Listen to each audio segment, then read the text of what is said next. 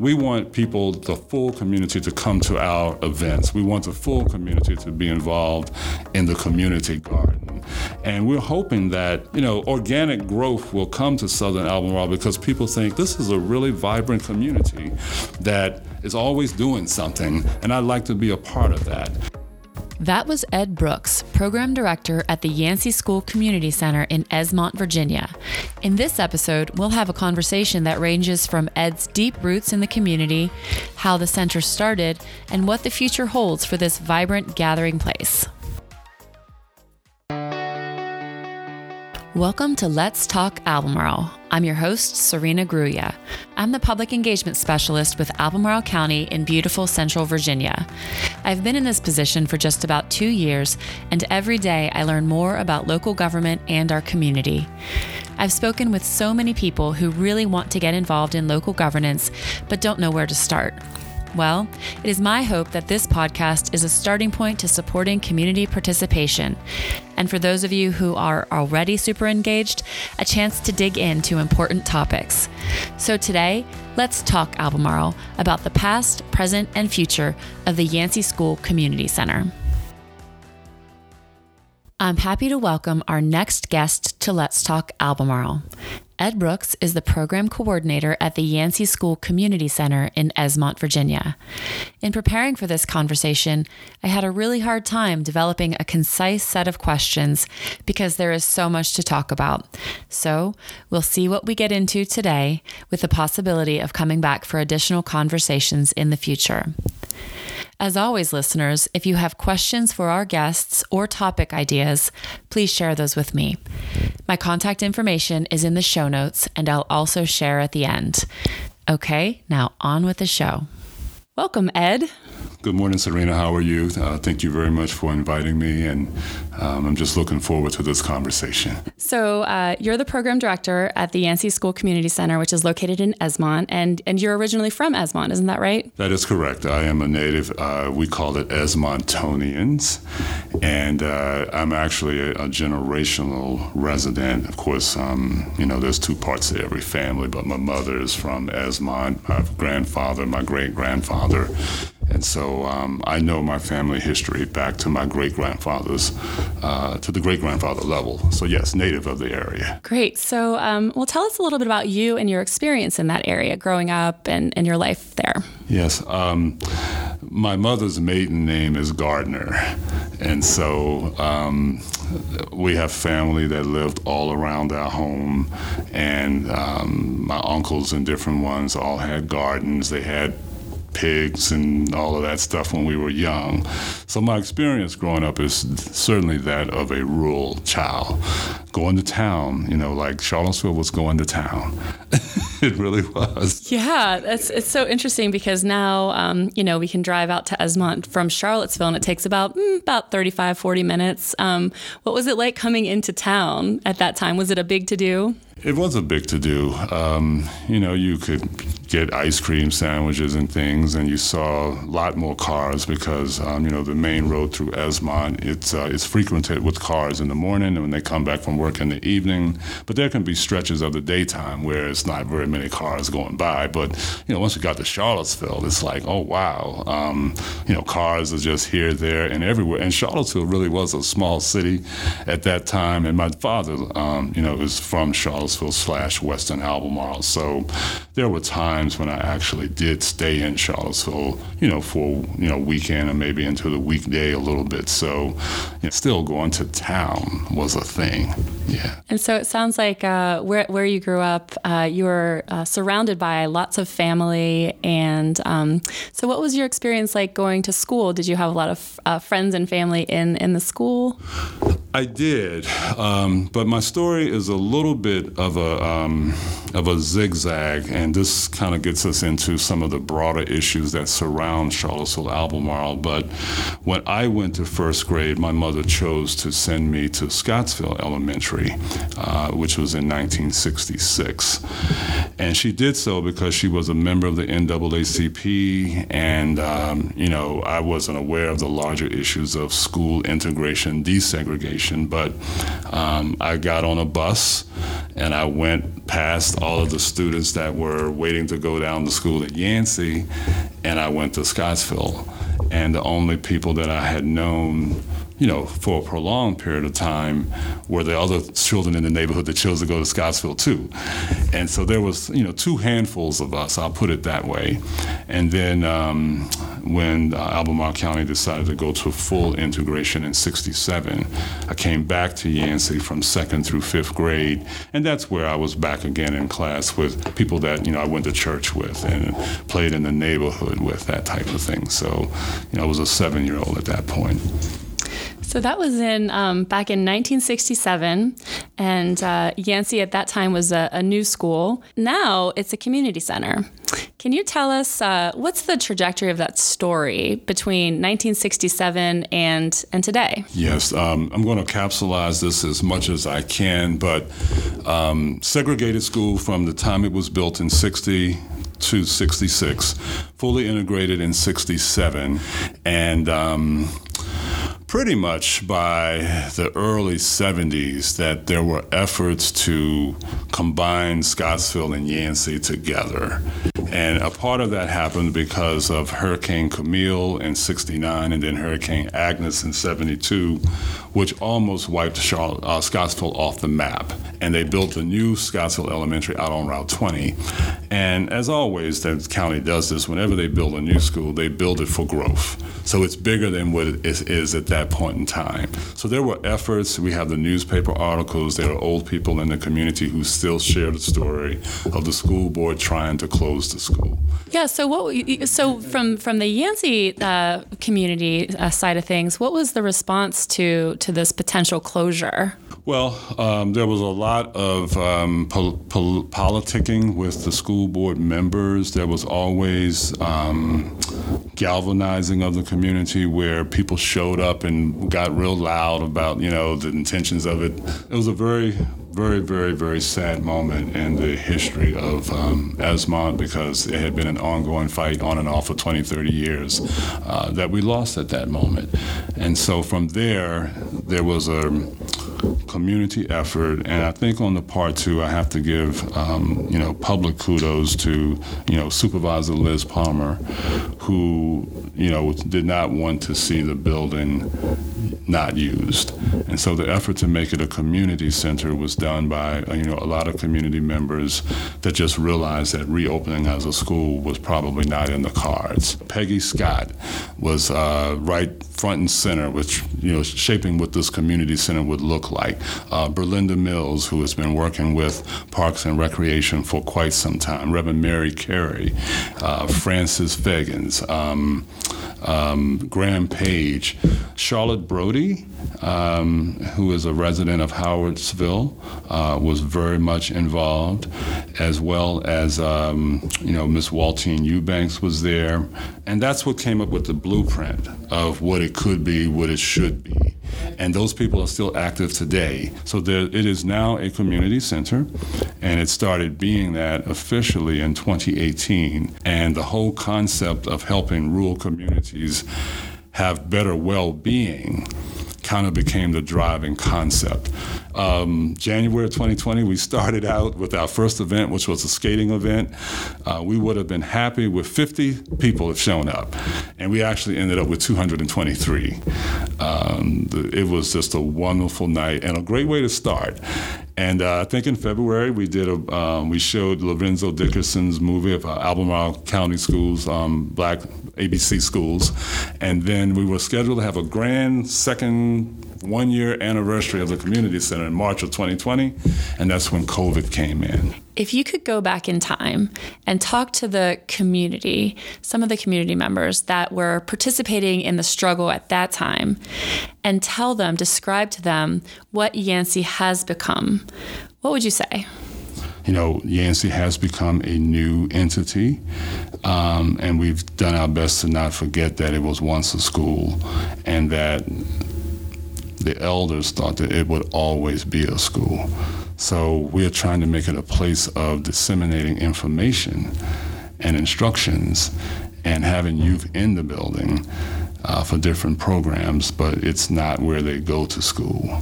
Yeah, it makes me think, the walls of Yancey are still covered in the artwork the students created on that last year. So I think, that serves as a memory, and it shows the emotion, and it's hard not to be emotional about it when you are there. Yancey Elementary School officially closed in June of 2017. Almost 2 years later, the Yancey School Community Center opened in the former school building. This innovative model for a community center creates space for collaboration between local government and nonprofit organizations to provide programming and services in support of community health and well-being. The service footprint for the B.F. Yancey School Community Center includes Southern Albemarle and the adjoining areas of Nelson, Buckingham, and Fluvanna counties. We've been going through this COVID pandemic, and activity has slowed at Yancey. If we can look to the future, when we get past this pandemic and we're all healthy, we have, I'm just going to read the list, the Jefferson Area Board for Aging, or JABA, Piedmont Virginia Community College, PVCC, the Food Pantry, the Blue Ridge Health District, there's the adjacent Friends of Esmont, and then the guiding Yancey Advisory Panel. If we can think about the future and the hustle and bustle that is Yancey with the vibrancy, talk me through a week of activities. What would be a typical week that you would envision with all that activity? I would envision that there would be, as it is now, but maybe just more so, you're going to have the jaunt buses coming in and out, dropping off participants in the JABA program. And by the way, because we do have a building there, the Scottsville JABAs now meet at Yancey. So instead of just Tuesdays and Thursdays, it's Tuesday, Wednesday, Thursday.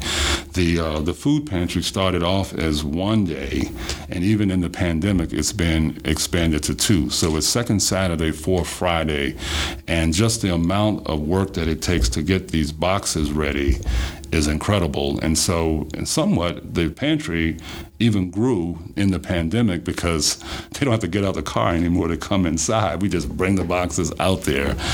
Blue Ridge Health District is new, but we had 4 vaccinations, and the community found out in ways that we could have never done organically that Blue Ridge Health District was in the building and facilitating these vaccinations. So in that way, we made lemonade out of the lemons of COVID. So that's going to be all of this traffic going in and out of these 4 resident agencies. I didn't even mention that Yancey is an official and has been for decades a voting precinct. The Porter's voting precinct is there, and the Jefferson Madison bookmobile comes there too once a month. Peggy Scott has just been doing a wonderful job with this organization called HERE, Health Equity Access in Rural Regions. They're new, but they have just done marvelous things in the year and a half that they have been going forth, and it's new because they actually are kind of funded a little bit through UVA, and they've got resources, water testing dates, and all sorts of just well-being type of things that are going on. So there's just all of this activity going on, and we're going to try to start writing down on paper, why are people showing up? And that's what we want to be able to measure. And then there's always going to be the coordinating of events, just what we call community events, which is outside of the core offerings of these agencies. So there are quite a few programs and organizations that are collaborating within the building at Yancey. How does that? How do you continue the work, and how do you continue the vision to look at what's next? We want to see a rainbow of diversity of people. Yes, the history of Yancey and Esmont proper, Porter's proper probably is one of an African-American community. But Yancey is probably the heartbeat of the community at this point. So when you say what's next, we want people, the full community, to come to our events. We want the full community to be involved in the community garden. And we're hoping that, organic growth will come to Southern Albemarle because people think this is a really vibrant community that is always doing something, and I'd like to be a part of that. If people people outside of this community want to learn more about the area, the community, or the center, what resources would you recommend? Well, first of all, I would like to get them on what I call the community news flash. And that's the way I bring people into the Yancey circle. So there's no set time that I send this out. I send it out as I believe that there's something that will catch people's attention. So I'm going to get you on the community news flash. And from there, I am going to try to get you to come to one of our programs. And the easiest way for me to get you involved, because programs can come and go, is that we have a community garden that's always there. And it always needs help. So I'm going to try to get you to come to the community garden. And finally, the Yancey advisory panel meetings, which go on monthly. When we get back to the winter, we'll go back to Zooming, I guess. And, I try to have different topics from different people saying things. So, yeah. So we talked about how people might participate. But how can listeners support the work that's happening? Do you have a call for donations or a call for, volunteers? There are places to get involved, but it's the food pantry that's probably the first place that just needs hands. The community garden is the second place. And, the third place is that the job of senior centers are there, but they're always looking for speakers. And because John is a big supporter of what they do to help get the people there.